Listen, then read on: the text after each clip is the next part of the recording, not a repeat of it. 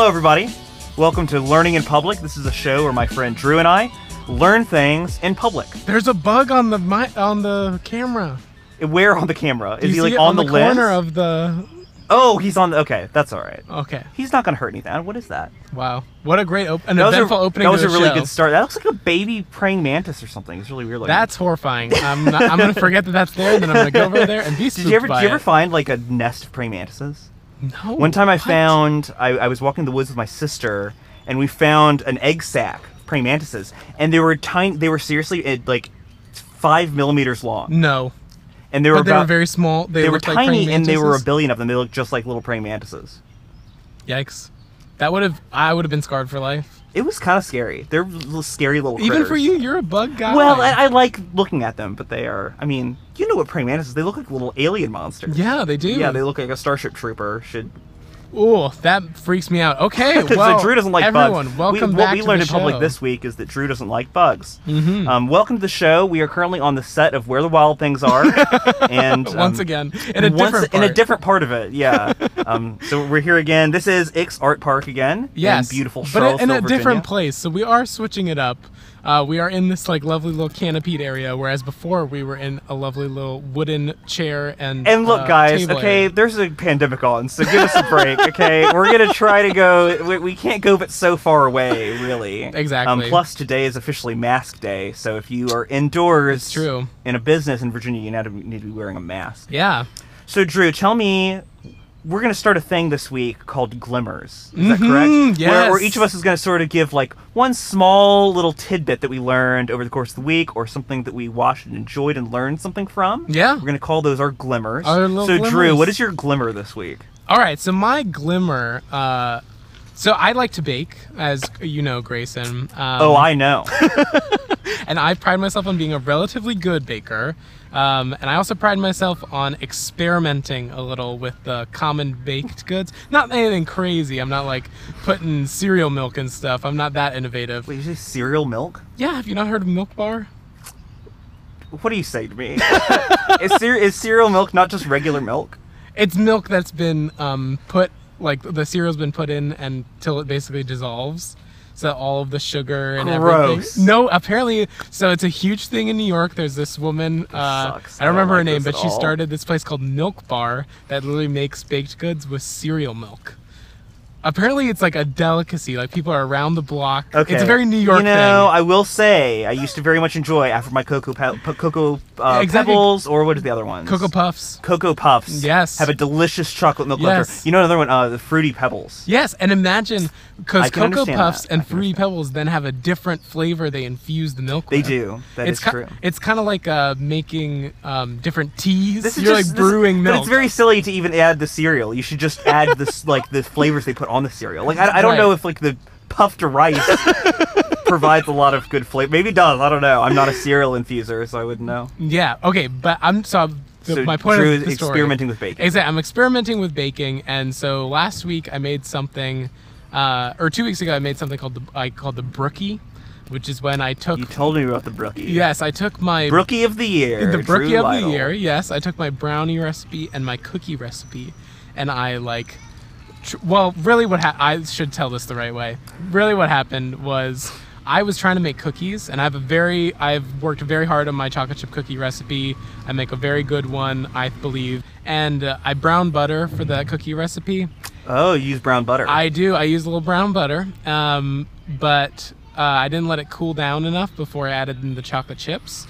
So half of the chocolate chips kind of melted into the cookie batter, and it made sort of a brownie-ish batter, and I just kind of went for it. And so then it was kind of like a brownie cookie hybrid, and I called it a brookie. That sounds very good. Wait, did I try this? I don't remember if you brought one or not. For me I to don't try. think I don't think I got to try it. Yeah, but one day. Because you've this essentially week- invented a new... Oh yeah. Oh, I invented it. Yes. I Well, did. because I've seen things before where it's like, okay, I made a plate of brownies and I dropped cookie dough into it. a combination. It's like a wombo combo. You Wombo get combo. You get sort of like a vein of chocolate chip cookie through the brownie. Yeah, I love that stuff. That's extremely powerful and good. And I love it. Yeah. Yeah, so I didn't make anything that good. I just Well, you made melted something new. chocolate into cookie dough.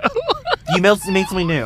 I did. I entirely innovated do. a little. So that's my little glimmer. That's your glimmer. That's a little something that happened to me this week. What's your The best things in the kitchen are accidents. exactly You find potato some- chips? Were French they an fries? accident? Those are both potato foods, but yeah, they were both accidents. How do you accidentally do either of those things? So the story goes that somebody was making fried potatoes, and I'm sure is not that's true. already a French fry, isn't it? Okay. So what happened? Yeah, fried potatoes. This is for chips. Okay. And the person that For was our British listeners, we're talking about potato like crisps. You would call them. crisps. Yes, crisps. Yes. Yes, because we have a person in Trinidad and Tobago. That's We listening do, to and the we show. have maybe 2 in Ireland, I think. So, yeah, that's right. yeah. Shout out to our international Listeners, thank you so much for listening. all 22 people who listen to this show. The one person in Ireland and yes, the one our person listeners, in Trinidad. both of you, we love you. Yeah, okay, so the story goes the guy at the restaurant kept getting an order sent back for fried potatoes, and it was because the patron of his restaurant wanted them to be thinner. And so finally, So after I'll give him the some third- thin ones, all right, really? Exactly. And he just basically sliced them so thin, baked them, and then they were literally just like crisp chips. That's amazing. Yeah. Do you think that's true? You think it's made up? I'm sure it's Have you made heard up, about but it's a much better the story. story about It's the true. the invention of the sandwich? No. Well, it's Was it by the Earl of It Sandwich? was supposedly. No way. Yeah, so supposedly the Earl of Sandwich was playing cards, and he said, "I want to eat when I play my cards." And like, but sir, you can't have a knife and fork while you are eating, while you're playing cards. And he said, "Just give me a piece of beef between 2 slices of bread." That way he could have his sandwich named after him and his cards over here. Wow. That may be apocryphal, but that's the story behind it. Wow. I think I saw that on Good Eats. Really? Did you ever watch Good Eats? I loved It's a Good good Eats. show. Yeah. Where is Alton Brown? Didn't he do a He new I think series? He has a show, yeah. He has a show Is it on on Netflix? Netflix? YouTube or Netflix, I think, yeah. Wow. Shout out to Alton Brown. Yeah. Thank you for listening, by the way. He's Yeah, Alton Brown's a friend big of the fan show, of the show. Alton Brown. The show. So Any other glimmer? my glimmer this week. So I watched a film called Yojimbo. Have you heard of this? No. It's by Akira Kurosawa, who you might know as the director of Seven Samurai Yeah. and The Hidden Fortress, Yeah. which is the movie that Star Star Wars Wars, is based on. yeah. So I watched another of his movies called Yojimbo, which is interesting. It ends up being the movie that the Clint Eastwood film Fistful of Dollars is based on. Have you heard of that? No. Or have you seen Back to the Future 3? Yes. There they are a make lot- fun of that. They do. They reference it with the cast iron door thing that Marty has under his poncho. Oh, yeah. That's a reference to Fistful of Dollars, which is essentially a remake of Yojimbo. Really? Yeah. And actually it was a complete ripoff of Yojimbo, but they, people have done that before, remake movies, but they didn't ask permission. And yeah, so they this just is also something I've been very interested, even with like Star Wars. Like, Well, the story is very different between The Hidden Fortress and Star Wars. Like, if you watch The Hidden Fortress, the main similarity is that it's told from the point of view of these 2 scoundrels, these Right. 2 idiots that are not really that involved with the plot, but they hang out with the main characters. Yeah, and it's like- told from their point of view, similar What- to the droids in Star Wars. yeah, and what's that play that's like the spin-off of Hamlet or something like that? Oh, Rosencrantz and Guildenstern are dead. Yeah. Where Yeah, similar to that. everything just happens from their perspective. Yes. And it's like this big drama that you already know has happened, but Right, but it's entertaining because it's being told from the point of view yeah. of these 2 idiots. Okay, so that's that the- was more the stealing of a trope, or the adopting of a trope. Yeah, like an idea. And I mean, George Lucas, he borrowed stuff from all over the place. Yeah. Whereas this was a complete remake. This of- was just a remake of the exact same movie. Wow. And they didn't ask permission before they did it. And Did they get sued? yes. Wow. And it actually delayed the release of Fistful of Dollars by like 3 years. What? Because they stole. They stole the Wow. idea and didn't ask permission. How did they figure out that they had before they had released the movie? I don't know. I don't Very know. I interesting. don't know that part of the story. Good job, But Yojimbo is super good. Kurosawa. And what the really interesting thing about Kurosawa, well, there are a lot of interesting things. He's an incredible filmmaker. He's like one of my favorite filmmakers now. Wow. But one of the really interesting things about him is that he was super influenced by Western filmmakers of America. So like John Ford was a big influence of Wow. his. But he ends up then being an influence upon Western filmmakers specifically. That's like, powerful. You know, That's- Magnificent Seven based on Yeah. Seven Samurai, Fistful of Dollars, and then the sequel of Fistful of Dollars, for a few dollars more, is based on the sequel to Yojimbo called Sanjuro. Wow.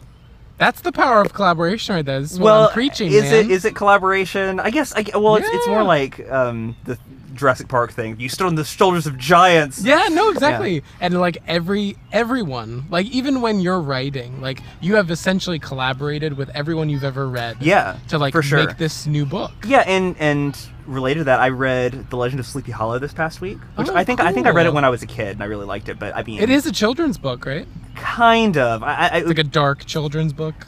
It's comical though. Washington Irving is definitely very like a comical writer. Gotcha. The only reason I hesitate to say it's a children's book, maybe it was a children's book when it was written, which was very early 1800s, I believe. But today's children, I think, would be just lost and kind of bored by it. But I found it fascinating and great. Cool. I grew up watching the Walt Disney short. If you yeah. I always loved that one a lot. Wow, Grayson, well, thank you for that glimmer. I think I had a couple of glimmers in there. Yeah, but that was great. Sleepy Hollow I think we really both good. did. Okay, I love that part of the show. We're keeping that. Yeah, it's beautiful, right? That's a much better intro. Yeah, and the second change to, we're innovating. We're like iterating our format a little. We're, instead of coming up with topics every week and then trying to teach you, dear listener, as idiots who don't even know what we're talking about at all, we're actually just going to tell stories about things that we've learned this week. Kind of, in a way. And rather than focusing on us teaching a topic, it's more about we're just going to learn about the topic and share what we've learned and our experience learning it. I think yes, I think that's going to be great. Okay, so Grayson, hit me. What's your... Oh, it's my turn to go first this week, isn't it? Yeah. That's terrifying. So, Drew, I'm really going to need your help this week. Okay, so no problem. I made the foolish decision of agreeing to talk about artificial intelligence. I got the name right this week. What did you say last week? Alternative intelligence. Alternative intelligence, and then I think I jokingly said artificial insemination. Yes. Alternative facts come from alternative intelligence. Whoa.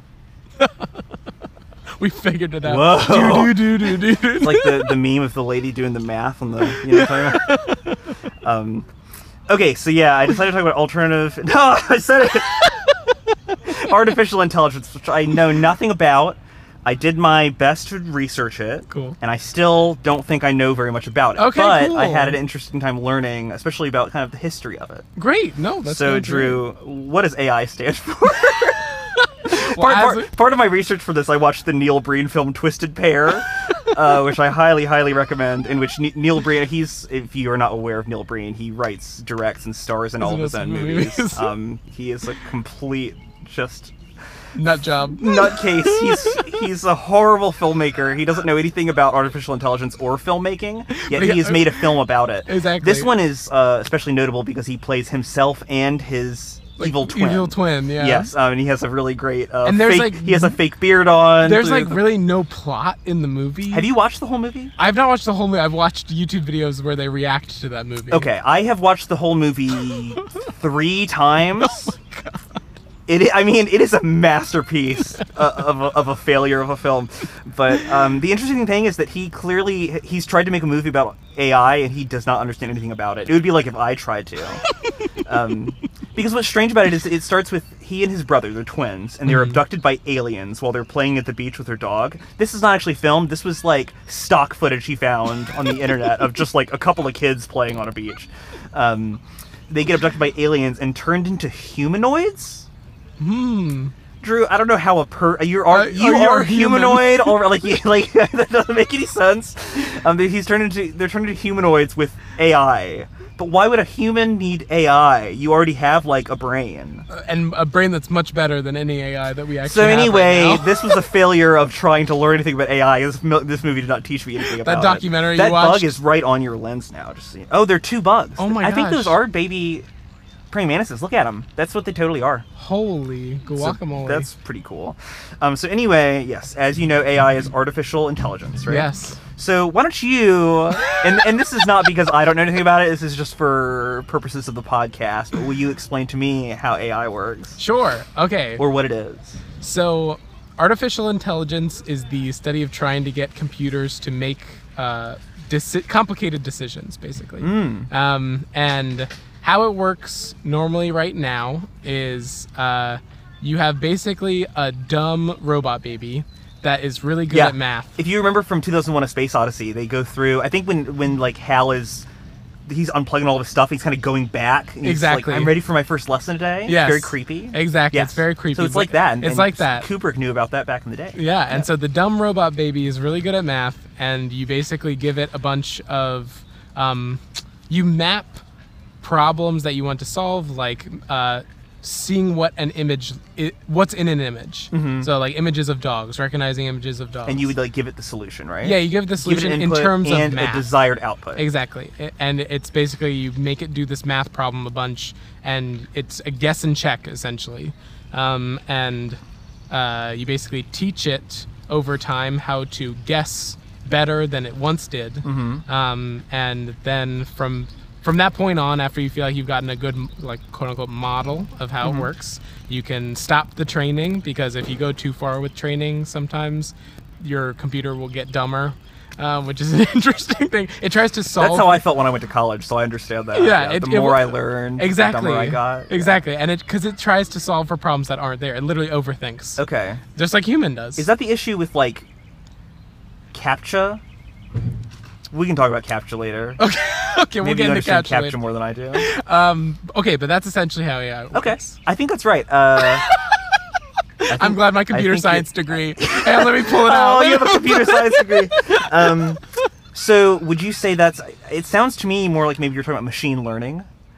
Yes. Currently... Because that's sort of a part of AI, right? Because AI in general is... I mean, it's... Let's let Grayson read the definition. Well... Webster's dictionary defines artificial intelligence. So it's about like devices that perceive their environment and take action to maximize its chance of achieving goals. And it's like most basic form. So not nearly even as complicated as AI works today. You could even be talking about. I mean, I did do a little research on video games here, but even like think about the ghosts in Pac-Man. Yeah. No. Exactly. There is like a very base form of artificial intelligence there, where they find the shortest path to get and eat Pac-Man. Do they eat Pac-Man? But I think why would a ghost eat Pac-Man? I agree. I don't want this to become a debate, because this is supposed to be your topic. No, it's not a debate. No, it's a conversation, man. Okay. It's jazz, baby. Okay. Yeah. But the pushback I would give is that AI, there is a difference between an artificial intelligent program and just like a basic algorithm. Yes. Because I like, would definitely agree. The Because that's the whole idea with AI, is that it's this actually is making this decisions. is a problem that's way too complicated to try to Exactly. make an algorithm for. So Exactly. we're going to make the computer make its own algorithm, Yeah. right? Is that exactly? correct? Whereas Pac-Man did not have the even capacity probably to run a program like an AI or a machine learning thing, and so, or like building a model. So really, that's an algorithm. The AI is something that like actually makes a decision tree on its own. Yes. It wasn't given to it. Yes, and that's definitely an important distinction. But I think when you do research into like especially like older AI stuff, you find they use AI to refer to not necessarily the learning stuff, but just like the Pac-Man ghosts, anything that, because the whole idea is that you're trying to mimic human cognitive function, kind of, right? Yeah. You're trying to mimic cognitive function. Yeah, the ability to solve a problem. And so you could say the Pac-Man ghost, Inky and Blinky going through the maze, that's solving a problem. Sort of. It is. It is based on an algorithm, though. Yes. So I think I saw like Tic-Tac-Toe use it as an example, because you can make an easy algorithm to just make the game play, make the computer play Tic-Tac-Toe, right? Yeah. So it's not exactly like machine learning, but it is still some kind of artificial intelligence. You know All what right, I mean? keep going. Hit me with more Because I remember we stuff. had like an SNES game called Chessmaster. That like actually It would just had... play chess against you, yeah. Really? Yeah. I seem to remember something, and I think this was referenced on Doctor Who also, but there was, I think it was called The Turk. Have you heard about The Turk before? No. And I think this was a complete sham. I don't think this is real, but supposedly in the ancient days there was this guy. It was like half of a man in front of a chessboard, and he supposedly was a machine that would play against you in chess, and he was this ancient machine. Whoa. And he would beat real people. And I think it's completely fake. I think it was faked. Wow. On Doctor Who, it was, you know Warwick Davis, the actor? Oh, yeah, I do. Yeah, you know him? So he was like inside the machine controlling the Cyberman, I think, on the show. Which I think is probably what it was, something like that in real life. Interesting. That's so they've had ideas like that for a long time. I looked a little into the history of AI, because Cool. people have been thinking about this for a long time. Like how long? I think the earliest reference that I mean, probably for as long as people have been thinking. What if these other things could talk? But the earliest one I could find was, have you heard of Talos? No. Talos was an ancient Greek myth. He was a huge statue. He was a bronze statue. If you've ever seen like Jason and the Argonauts, Yeah. he's a giant bronze statue that protected the Isle of Crete. Wow. And so so Hephaestus and the Cyclops created this giant statue and imbued him with life. And he would throw boulders at ships that were trying to approach the island. No way. And he would make this is not real, obviously, but he would make his rounds around but the island. people were thinking about about this, this like, bronze man having yes, intelligence. essentially like a robot. Wow. There were robots in ancient Greece, not real ones, but people were thinking about That's pretty crazy. and the way they kill him in this, that he had a little plug on his ankle. And I wonder if this is also kind of related to the Achilles myth at all. But Jason and his friends, you know the myth. It's called Jason and his friends. They pull out this plug, and like the ichor of life flows out of the statue, and he dies. Wow. And Whoa, that was cool. ancient Greece. Also, have you heard of the Golem? Or Golem? Golem, right? Golem is the Lord of the Rings one. the Golem. That's the rock man, right? Yes, of Jewish folklore. Yeah. He was made of rocks or like clay. In Dungeons and Dragons, I think you can have any number of types of golems. Of different armor classes. Yes. But that was kind of an interesting one. He was, I think, usually made of clay, but the way you would imbue him with life is that you would write the name of a god on a piece of paper and stick it into his mouth.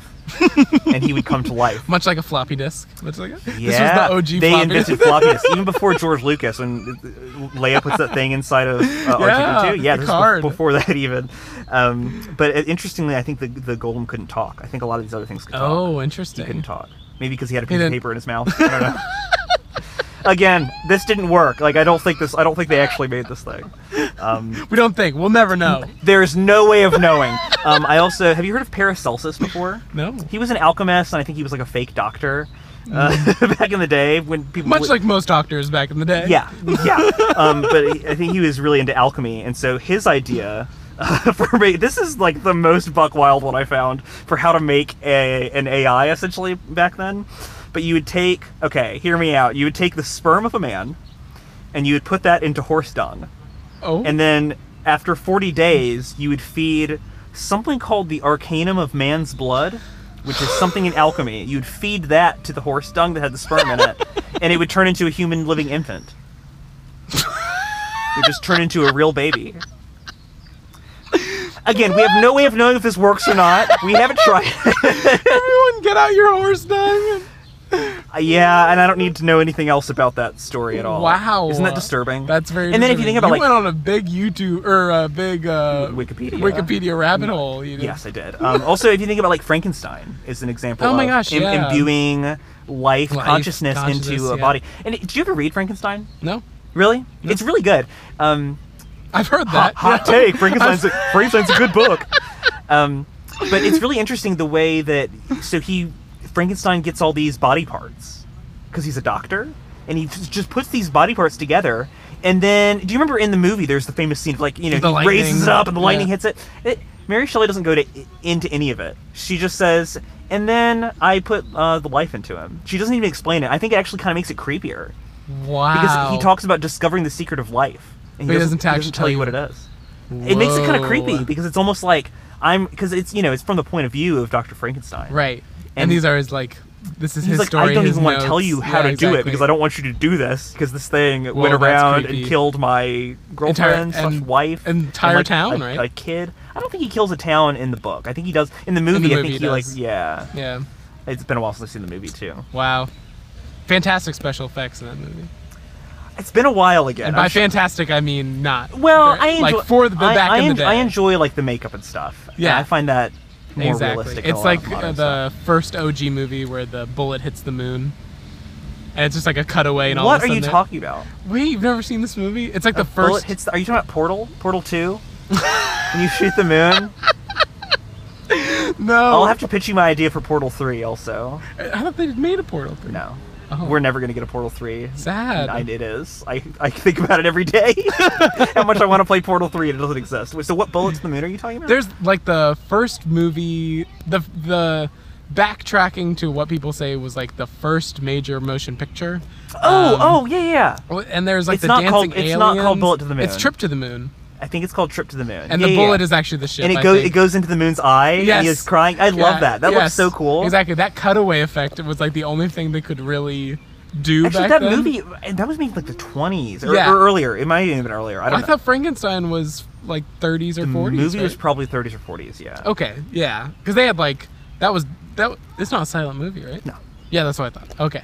There may be a silent version of it. I don't know. Yeah, but like the lightning effects is all projection, and it's pretty cool. Speaking of silent movies, actually, you ever never saw, is it called, we can edit this out.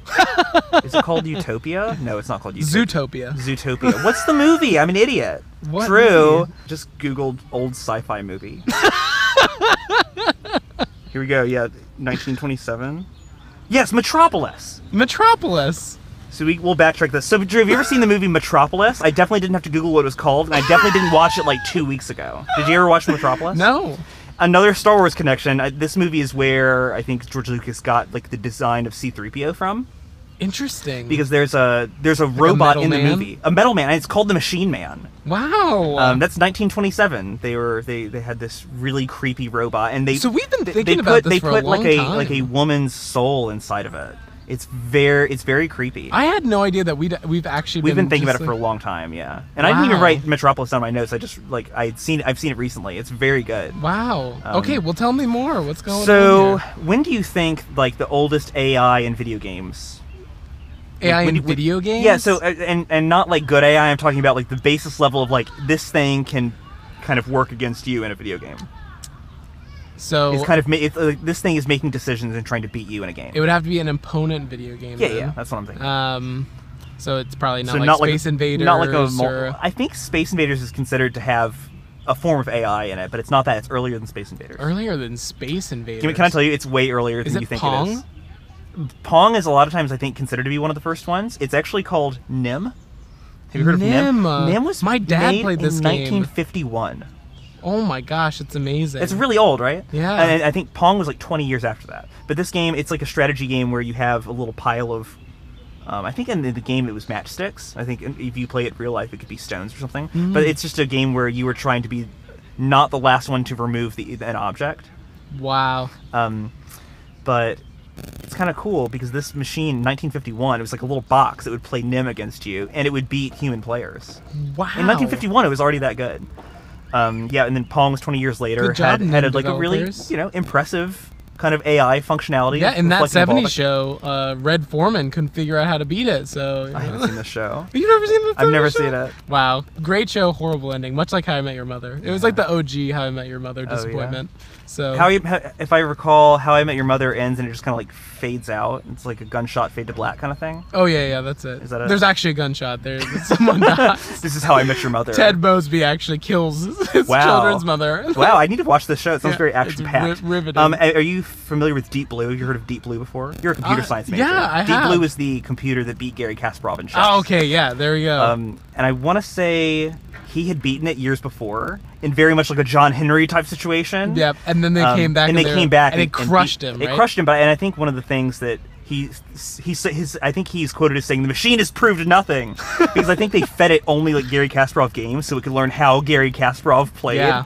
And ended up beating him. Crazy. That's like It is. what they did with Watson when he played Jeopardy. I was too. actually going to bring up Watson. Yeah. Watson, did you watch that when it was on? Yeah. It was incredible. I mean, he crushed It Ken was Jennings. a magic moment. It was in history. amazing. And Yeah. didn't they have to actually go to like Watson's headquarters and film there? They had to like build a Oh, I because think the they did. computer They was couldn't- so big. It yeah, was the the size of a compu- building. yeah. And so they actually had to build a Jeopardy studio. Yes. Oh my gosh, in the I building with forgot about Watson. that. Yeah, that was a really incredible moment. Yeah, if you don't know, Watson was the computer that beat Jeopardy champion Developed Ken by Jennings, IBM. and the Yeah. other guy who is not as famous as Ken Jennings, but who was also very smart, I guess.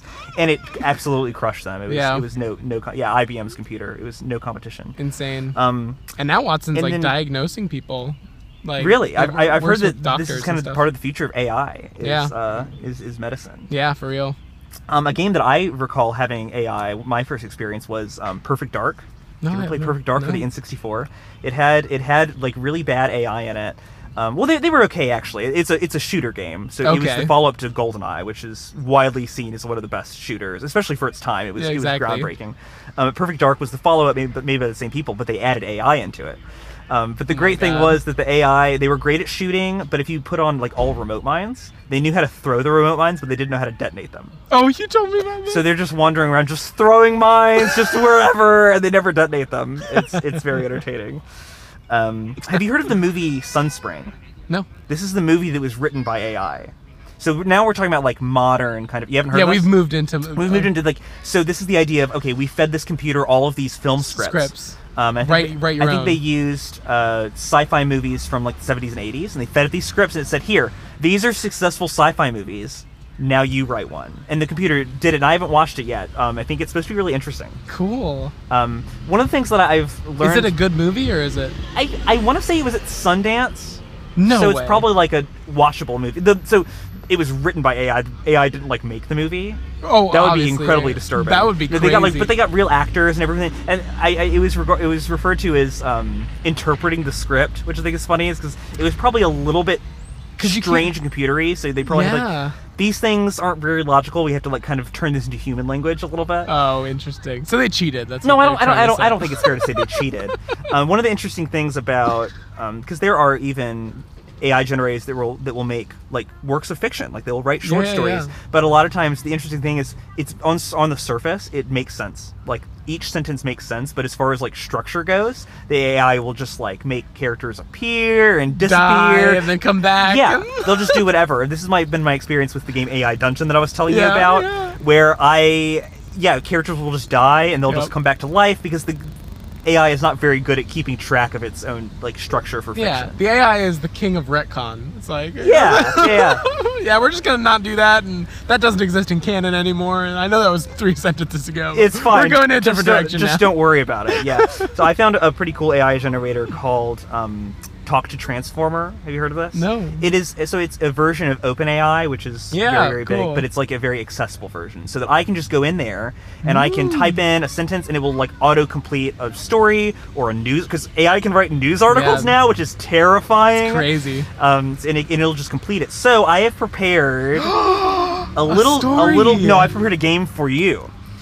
So. Oh my gosh. I have 6 prompts here. Okay. I have 6 little snippets of stories. You have to tell me if it is an opening to an Ernest Hemingway story, or if it was written by my cell phone this morning. Wow. Okay? Are you? It was written by Talk to Transformer. Cool. Are you ready for this? I'm ready. Okay. This is awesome. Number 1. It was now lunchtime, and they were all sitting under the double green fly of the dining tent, pretending nothing had happened. Is that AI or is that Hemingway?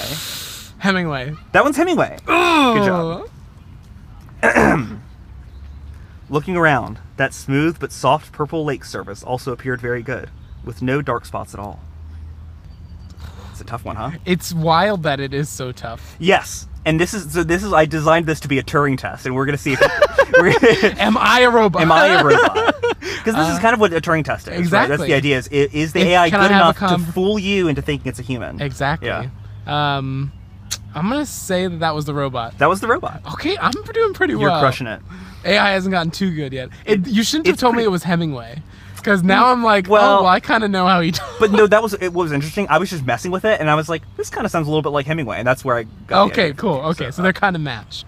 Yeah, just as far as like the very simplistic language that the AI uses is, in a way similar. I'm not saying that Hemingway was a computer. Was a computer? Or was he?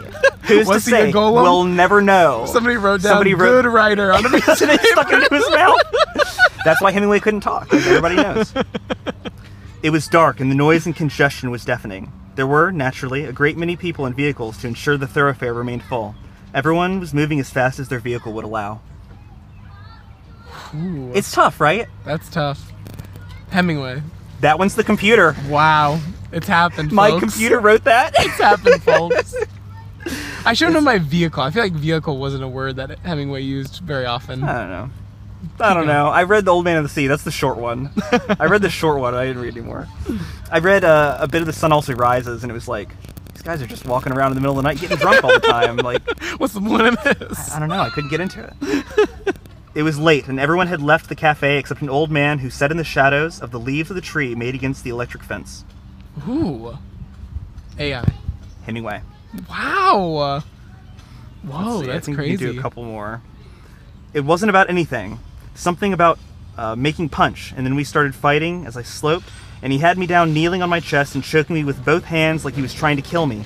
And all the time I was trying to get the knife out of my pocket to cut him loose. Hemingway. That one's Hemingway. Yeah. Good job. Okay. This is my favorite one. The trees were there for a reason, and if only my friends were there too, then they could have been at least a reminder of an abandoned place. No wonder those trees had once been so happy and useful. AI. That one's AI. Wow. I just really enjoyed that one a lot. And AI writing a story kind of about like... Yeah, it was. So I found a few AI generators that really lame. It felt like it was just doing Mad Libs, like inserting words into an already made story. But I really enjoyed Talk to Transformer. Cool. And, we'll leave a link to that in the podcast description. And AI Dungeon also. Oh, is definitely. a very fun game that kind of does a good job writing a story with you, but not really. It's really fun to play AI Dungeon with friends. Yes. And you're just it's a good like car trip game. It is, exactly. Yeah. I was gonna say, or a good quarantine game. Yeah. People are just like looking for things to do. That's with true. their You can easily play that like over Zoom or something. Yeah. That'd be cool. I think I had. Oh, so I wanted to talk about one more thing before we switch off, and I know I've been talking for a long time. No, so that's okay. But I prepared. Have you ever heard of Songsmith before? I would compare this as kind of similar to AI. Microsoft had this stupid idea, and I think the late '90s, to have a computer program where you could sing a jingle into it. You could make a melody, and it would make a song out of the melody. Well, it would make like a backing track, so it would make a harmonic structure beneath it. But where it gets really buck wild is when you can like single out the vocals from a song that already exists and let it try to make its own backing track to it. So I want you to listen to "Wouldn't It Be Nice" by the Beach Boys. Oh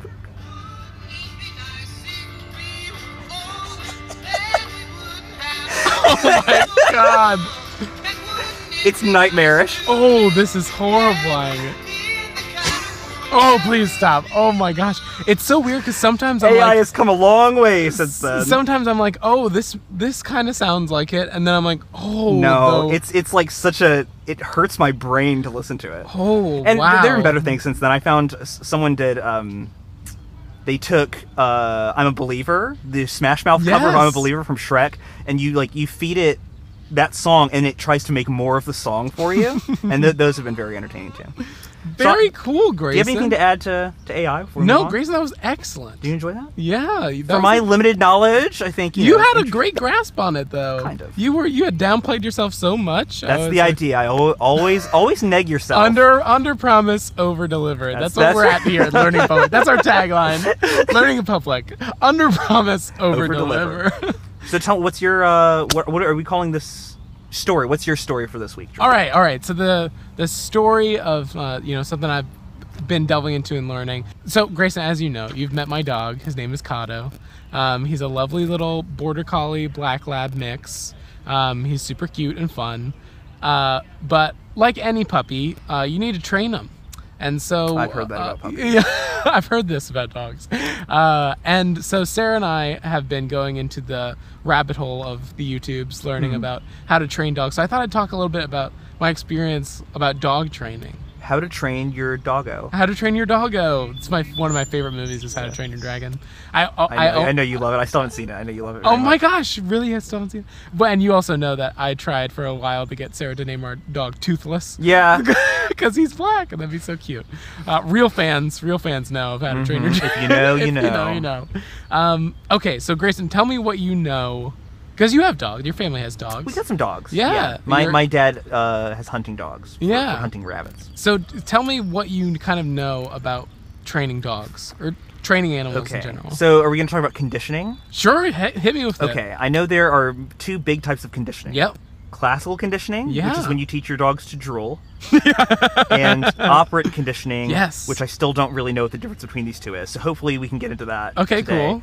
Because they seem very similar to me. I think the idea is that operant conditioning is you are using something that the dog or animal is already doing, right? Yes. And you're reinforcing behaviors that you want to see. Exactly. And not reinforcing behaviors that you don't want to see. Is that correct? Exactly. But I think positive reinforcement is generally more successful rather than negative reinforcement, right? Correct. Meaning your dog getting a treat when he does a behavior that you like is better than you hitting your dog with a newspaper when he pees on the floor. Exactly. Is that right? Exactly. And that's operant conditioning. Yes. Classical conditioning is... I put a stimulus in the environment, and then so I'm in control. Gotcha. They react to that stimulus, and I reinforce that behavior. Okay. Does this make but sense? that's still a behavior they would already exhibit. But you were associating a behavior with something that is unrelated. And is with that right? the stimulus that I added. So when Pavlov was doing the like bell to get the dogs to drool and stuff, that's classical conditioning in like the essence. Yeah. Because what do you think would happen if Pavlov's dog met Schrodinger's cat? See, I don't think that's why you listen to this podcast, is for great jokes like that. I think the whole point of Schrodinger's cat is we would never know. You would never know. And the dog wouldn't know whether or not the cat existed in the first place. That's so funny. Yeah, but you nailed it. So there's classical conditioning, operant conditioning, and basically training your dog is about controlling those two systems and making environments where your dog can learn from those two types of behaviors. And where it gets really interesting is I found, which is like timing, because dogs have very, very short memories. And I don't mean like they don't remember a lot, because you walked into my apartment today and he remembered me immediately. Immediately. He licked my hand. He knew who I was. Exactly. Yeah. So it's not that they don't have memories, like a lot of memory. It's that their memories themselves are like very short. So the stimulus that you're adding needs to be very, very close in time to the behavior. Exactly. They say it's about 3 seconds. Wow. So or he won't associate the two. Exactly. Okay. He's had completely forgotten about like what the goldfish who swims across the tank and forgot what the other side of the tank looked like, right? Yes, exactly. So that's what they say. That's what they say, and it's exactly like that. Okay. And so this makes it very interesting for training dogs too, because what you're really then training is habits. Because all a dog is doing when it's going through, like if dogs were in packs, like back in the day, and they would hunt or whatever, wolves, like let's take that. I saw a coyote on my drive home yesterday. Coyotes, whatever. That's kind of horrifying. But yeah, so they're big, folks. Coyotes are large They're not animals. wolf size, but they're pretty close. Yeah, they'll do some damage. But you can imagine they're moving in a pack and all that stuff, and you think that they have this like long-term plan for hunting. Yeah. And they kind of do, but really what's happening, because this is what people love about dogs, is they say that like they live in the moment. Because literally they do. Yeah. Their like attention span is 3 seconds long.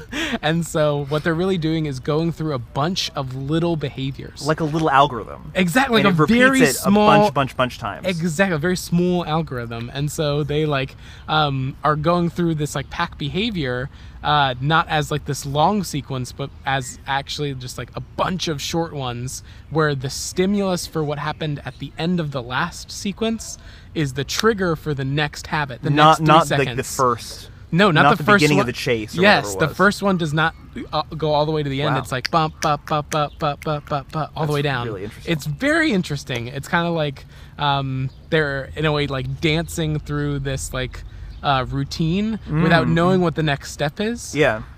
It's just like wherever their body was after the end of the last step, they made up a new step in the meantime. It's very cool. It's very like it's improvised dance. It is. It's like improv. They're the masters jazz, of improv. baby. It's Yeah, jazz. bebopping. It's jazz. And so the dogs are like basically masters of living in the moment and this like improvisation. That's really cool. Yeah. And so the thing.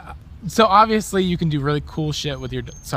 Obviously you can do really cool stuff with your dogs, because if you can control these behaviors, then you have gotten like really fancy, cool stuff to happen.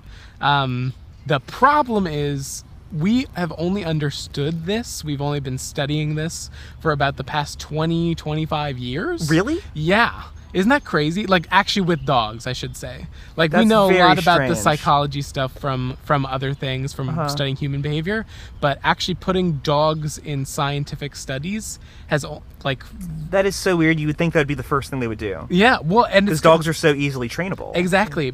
Well, and I should say, I'm sure there were lots of studies before, but like the advent of the MRI is really when we could start getting a glimpse into dogs as like an actual animal, because that just gives us so much more insight into what their Before brain that, is doing. they were a mythical creature. Nobody really knew what a dog was. They were a cryptid. We had heard about the dogs. The dogs. They were somewhere. They were yeah. somewhere, yeah. Cool. So that's one of the big things that people have learned over the past 25 years. But you can imagine we have been training dogs for centuries. Yeah. A very long time. Well, I mean, they weren't dogs initially. We were training wolves. We were training nice wolves. Nice, good quality wolves. Yeah. The wholesome wolves. Yeah. Yes. And so we would just continuously breed, because like dogs are literally like a man-made species. Yes. Like They are artificial selection. Yeah. Which is good and bad, right? Oh, we won't get into that, but because I love dogs, so. Yeah. Well, your dog is he's a mixed breed, right? Exactly. So we didn't go to a farm and buy him. So he's probably very healthy. Don't worry about it. Yes, but yeah. The point of this whole situation is like, people have been trying to train dogs without understanding dogs a lot. Okay, and it's only recently now we understand the psychology, so you can be more effective trainer. Exactly, and we can use science to provide training. Oh, that's cool. Because you can imagine, too, like, before we started recording this podcast, you brought up Caesar Milan. Yes. He does a snake thing. Yeah, and like punches dogs and like kicks them. You laugh. They're horrible negative videos. Reinforcement. Yeah, I would say. Yes, he's the king of trying to make negative reinforcement seem cool. And yeah, he's like a total hack. He doesn't know what the heck he's talking about. Yeah, like he's just a not good dog trainer. Wow. But he's the dog whisperer. But he's the dog whisperer. And it's because with the advent of television and these dog training shows and all that stuff, people who don't have good dogs, or I'm not gonna say don't have good dogs. People who don't have well-trained dogs like to because it's more a reflection on the owner than it is the dog. Exactly. Dogs just learn what's not their fault. Exactly. They live in the moment, baby. They live in the moment, so you are in control of the environment that presents itself to learn stuff. Yeah, and so there are a lot of dog trainers with the advent of television that made a bunch of money showing off dogs doing bad stuff and presenting solutions, quote unquote, for those people that are watching at home to empathize and be like, oh, my dog does that. I should try that. Plus, it's probably more dramatic. You can sensationalize exactly. a little You more. sensationalize it. It's really good episodic TV. Whereas you actually training Kato is probably not very exciting to watch. It's not exciting to watch at all. Yeah. And it's very slow moving and all that stuff. But when you have this like crazy dog biting people and doing all that and stuff. you want to think there's like a magic fix for a behavior like that. Oh, you just do a snake hand. Yeah, a little snake. Yeah, the snake hand and poke them. Yeah. It's like that wrestler who has like he has like a snake sock on his arm. You know what I'm talking about? Exactly. And in reality, what happens when you have a dog that's fearful or stressed or whatever, and so they lash out with aggression, and you go up and start poking them, you can imagine the people at home started doing that, and people started getting bit by their dogs. Yeah, that's not surprising. And then sadly, what happens when people feel like they can't take care of their dog is we don't need to talk about this. Yes, they put their dogs down. And this is a big, horrible thing that has been going through the United States. Dogs are suffering because owners don't know what they're doing. Exactly. It's not the dog's fault. Exactly. Yeah. And many people get dogs without understanding that they're not getting a stuffed animal. So what's the solution? Okay, so the solution came from Germany. They're one of the biggest leaders in doing studies on dogs. Was Pavlov Russian? He sounds Russian. I think he was, yeah. Yeah, they have done like a bunch of studies. They've like been figuring stuff out. And so Germany is actually is the only country that has dog training listed as a protected profession. What does that mean? It means that to train dogs in a professional capacity, you have to have a certification. Okay. Much like a teacher or a police officer, you can't go around arresting people. A falconer. A falconer, sure, yeah, exactly. And so this is a wild story that we've been getting up to. Caesar Milan wanted to go do a big show, like a tour in Germany. And to, be able to show off and train dogs on his tour, he had to get this certification. So he goes over to Leipzig or wherever it is, and wants to take the certification test. They're like, okay, sure. He goes and takes it. Guess what he gets, Grayson? A 0. A solid F. Really? He completely failed. Wow. And it's because all of his training techniques are not based on true science and actually were listed as dangerous. Wow. Because they would incite, dogs that are like I can't remember the label. It's like blue dogs are the ones that are have had traumatic experiences or whatever, and so they're aggressive. Yeah, and so you can imagine he goes and just like, oh, you just got to poke them and, you know, kick them and stuff like this, and they're like horrible things are happening. Work. Exactly, and especially not only is Germany. It's hateful, really, yeah, exactly. but it doesn't work. It's ineffective. Yeah, exactly. It's not based on science. So the big training technique that has come out of Germany, and now people can get certifications in the U.S. and stuff like that. It's called behaviorism, and rather than like talking about it as a trick, right? You want to talk about it as a behavior. Yeah. Exactly, as a behavior. You're training behavior, and so there are a lot of trainers that do all positive reinforcement, so you never do anything to negatively reinforce your dog. Behaviorists have this kind of like hybrid mode where you never negatively reinforce by hitting your dog or like having them have a bad association with you. But you can say no, right? Exactly. You say no, you remove them from environments which are causing stimuluses that make them have those quote unquote bad behaviors, unintended or unwanted behaviors. Because anytime a dog is doing something that they find good but you don't, that's still reinforcing to them. They're having a good time biting your couch or something like that. Yeah. So like that's good to them, and so they're being reinforced. It's just not being reinforced by you. That's why you need to remove them from that situation. Exactly. So that's the idea of behaviorism: is you remove them from the situation. You so you can say no if you've trained no as a trigger word, that's like I am not looking for that right now, basically. Whereas like yes is the, hey, you're about to get something good because you did something good. No is the opposite. So that's the big deep dive into dog training that I went on, which was fascinating and fun. It was very interesting too to think about like the dogs my family has had. Like we've had dogs growing up over the years, and thinking about like our training mentalities and their experiences and behaviors, and being like, oh shit, like that might have been our fault in a way. The ending to this story is the place that I learned a lot of what I know now. I learned from this German TV show called Hundeverstehen. I love that one. That popular show in America. Hundeverstehen? Hundeverstehen. And it literally translates to understanding dogs. Oh, is Hund, is it like hound? Yeah, okay. And Verstehen is understand. Okay, cool. And so it's so cool because if you think about even the mentalities between America and Germany, the big popular American dog training show, Dog Whisperer, which is like, how do you communicate to and tell the dog what to do? Whereas in Germany, it translates to, how do I better understand my dog so that I can be better? That makes sense. Isn't that beautiful? Because like you always talk, it's a collaboration between you and your dog. It's a collaboration between you and your dog. Yeah. Yes, it's rather than trying to like force behaviors on a dog, you kind of find behaviors that the dog already is exhibiting. Yes, right? And you create environments where they succeed. They do things that you want them to do. And so it's been great. Sarah and I have loved it. Obviously, all dogs go to heaven. All dogs go to heaven, and no dog is perfect. But I disagree. I love these little guys. But Kato has some things he's still working on, but we've gotten... He bit my hand a lot earlier. That's okay.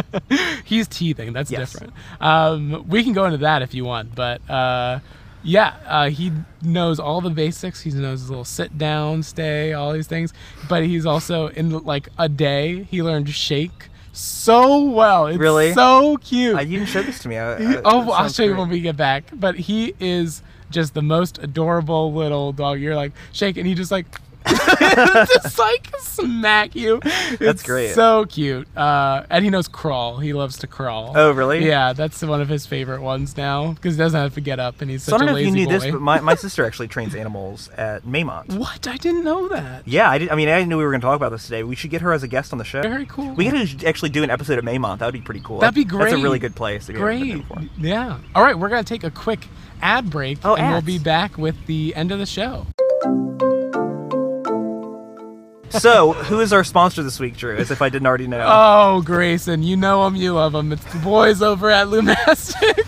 Those guys, they sure do make good products. So, Yeah. so what's Lumastic? What's Lumastic all about, Drew? All right. So, for those of you who have not listened to the show before, I run a company called Lumastic. We're an online collaboration platform for creators and entrepreneurs. It's just a fun community to be. It's kind of like a social media and productivity tool hybrid. It's sort of Drew's Entertainment 720, if you will. It is. It really. It's like my little passion project for a while now, and because it's just a place where people can come with ideas, thoughts, dreams, things they want to make real, and you have a community of people who can help you realize them. It's all about collaboration, and creativity, right? It's exactly. about making things. It's about making things and like making your ideas real. So, for instance, if I wanted to start a business, this might be a good place to organize ideas and collaborate with other people who might have good insights. Exactly. We have a lot of entrepreneurs on the platform, obviously, because that's my demo. White guys with glasses and companies. It's like that's the Facebook AdWords. Yeah. But yeah, so if you're starting a business, it's a great community to be a part of. We're launching a really fun new redesign that makes the whole platform better and more fun to use, and easier to talk to people and collaborate in just a few weeks, which is very exciting, and also terrifying. But also if you're an artist, if you're a creative person, I also am very empathetic to those people as somebody who runs a YouTube channel and all these things. So if you're somebody trying to make big waves in the world with a new piece or something, you want to be a filmmaker, an author, you want to produce an EP, something like that, come join the community, because we are just a group of people who want to help with fun software tools. Well, and if I was a college professor or a teacher of some kind, especially in these strange times, it'd probably be a really good place to...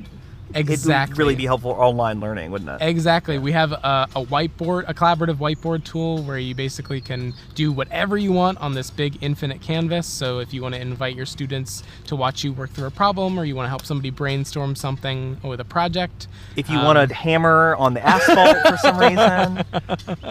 We're having fun. We're having fun. Yeah, but head on over to lumastic.com. It's a great place to be. We'd love to have you there. All right, Grayson. Wonderful. I also wanted to plug my new website. It's called Broomastic. We sell brooms. If you're a broom lover, a broom entrepreneur, if you're just a big fan of broom straws, we encourage you to come by. They don't fly in real life like in the Harry Potter, but they do. They work for the sweeping. So that's at broomastic.biz/Drew and Grayson made a broom. So that's for 50% off. That's for your 50% off coupon. You can go to our Bitly link. I still don't know what Bitly is, but I know it's if something. Broomastic.biz is real, I'm gonna buy it. You should. You really should. You could have it just like linked to our podcast. Yeah, that'd be really good. Broomastic.biz. All right. Well, let's get back to the show, Grayson. Okay. What happens now? All right. Now we are gonna do. Oh, do we have the results from like last week's quiz? I asked a question about bumblebees. We might not have the results. We don't have any results. We'll save it for next week. So you have more time to get in on that. The question was, and it's good because I didn't make up a quiz for this week. So if you didn't already submit your answer, you still have time. There is one type of bumblebee where the male actually does pollination. Yes. So. And if you can say, what was it? It was what the name of the bee is, and no, that was the only question. And why why it works for pollination, because normally male bees don't pollinate. We're only going to take submissions through the Google form, so please, for those listeners that have my phone number, please stop texting me your answers. Have they been doing that? Yeah. Oh, that's great. So please use the Google form in the podcast description, or hit us up over at anchor.fm. Or text Drew at 420-666-6969. That is his real phone number, definitely. You can do that, or better yet, go to anchor.fm/learn-in-public. You can leave us an audio message there, and we will actually play your submission on the show. That's right. Okay, Grayson, we're at the end of this podcast, in which we kind of do a little check-in on things that we're working on, things we're working through, things we're learning for our own selves more than just the joy of learning. Okay. So, how have things been going? I assume you want to talk about your book. Yeah, I mean, I don't think there's a lot to talk about. I would say, I remember I said earlier I was reading Legend of Sleepy Hollow. I'm trying to read. Well, not even just read. Reading's very important, I think, for writing, but like specifically read things that I find very inspiring. Because I mean, I read all kinds of genres, but I found the Washington Irving, like early Americana type feel, be very helpful. Okay. Very. I think I talked to you about Over the Garden Wall already. Yeah. How much I love it. Definitely that kind of feel. Okay, great. So that's what I've been working inspiration. on. And I'm trying to get inspiration from especially like Appalachian folklore. You know what I'm saying? Early American Appalachian folklore. Okay, cool. I'm finding that very inspiring. Wait, so where are you getting that? Is that just your Googling or? Some Googling and some reading different things. Very cool. Obviously, Washington Irving was like a New England author, but they had Appalachian Mountains in New England too, didn't they? Cool. So we're learning It's about a big like mountain range. We're trying to figure out the tone a little. Tone is definitely part of it. Okay. I really enjoy the Sleepy Hollow tone. I'm gonna reread. I read one of his short stories called The Devil and Tom Walker in high school. That one's really, really good. It's a classic, fellow makes a deal with the devil and he doesn't want to pay up when it's time. Interesting.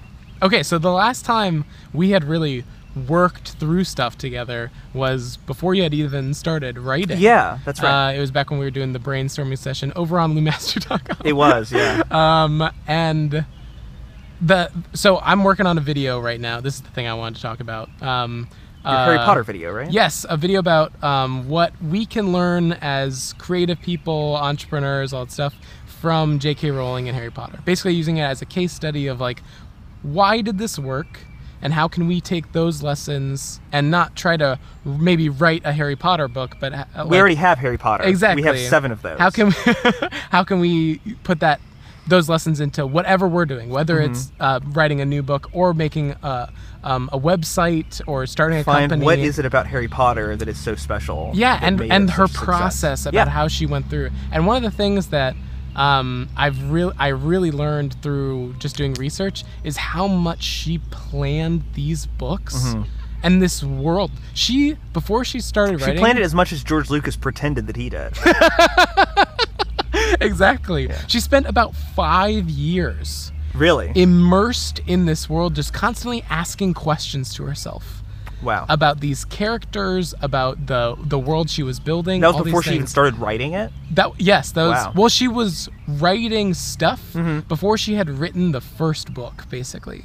So she would write random stuff, like notes, short little story things, trying to build out the world. But before she actually went and wrote the first Harry Potter book, she spent about 5 years immersed in these ideas. Wow. Which is crazy to me. Yeah, I think that's kind of similar to Tolkien, isn't it? Yeah, I know he worked on Lord of the Rings for 10 years, I think. That's crazy. But that's, like that's all of that exactly work and like is. living in the world and the amount of, ancient mythology that he has put into that is reflected in his later stuff. Yeah. And the thing I found really inspiring too, because I look at that and I'm like, I cannot spend 5 years trying to like. I can't imagine saying like, I can't wait to start my next book when I'm 29. Yeah. Like, wow, that's a minute away. Isn't Exactly. It? Yeah. And so the thing I found really inspiring was how she did it was just by like literally coming up with questions in her head that she wanted to know and then answering them for herself.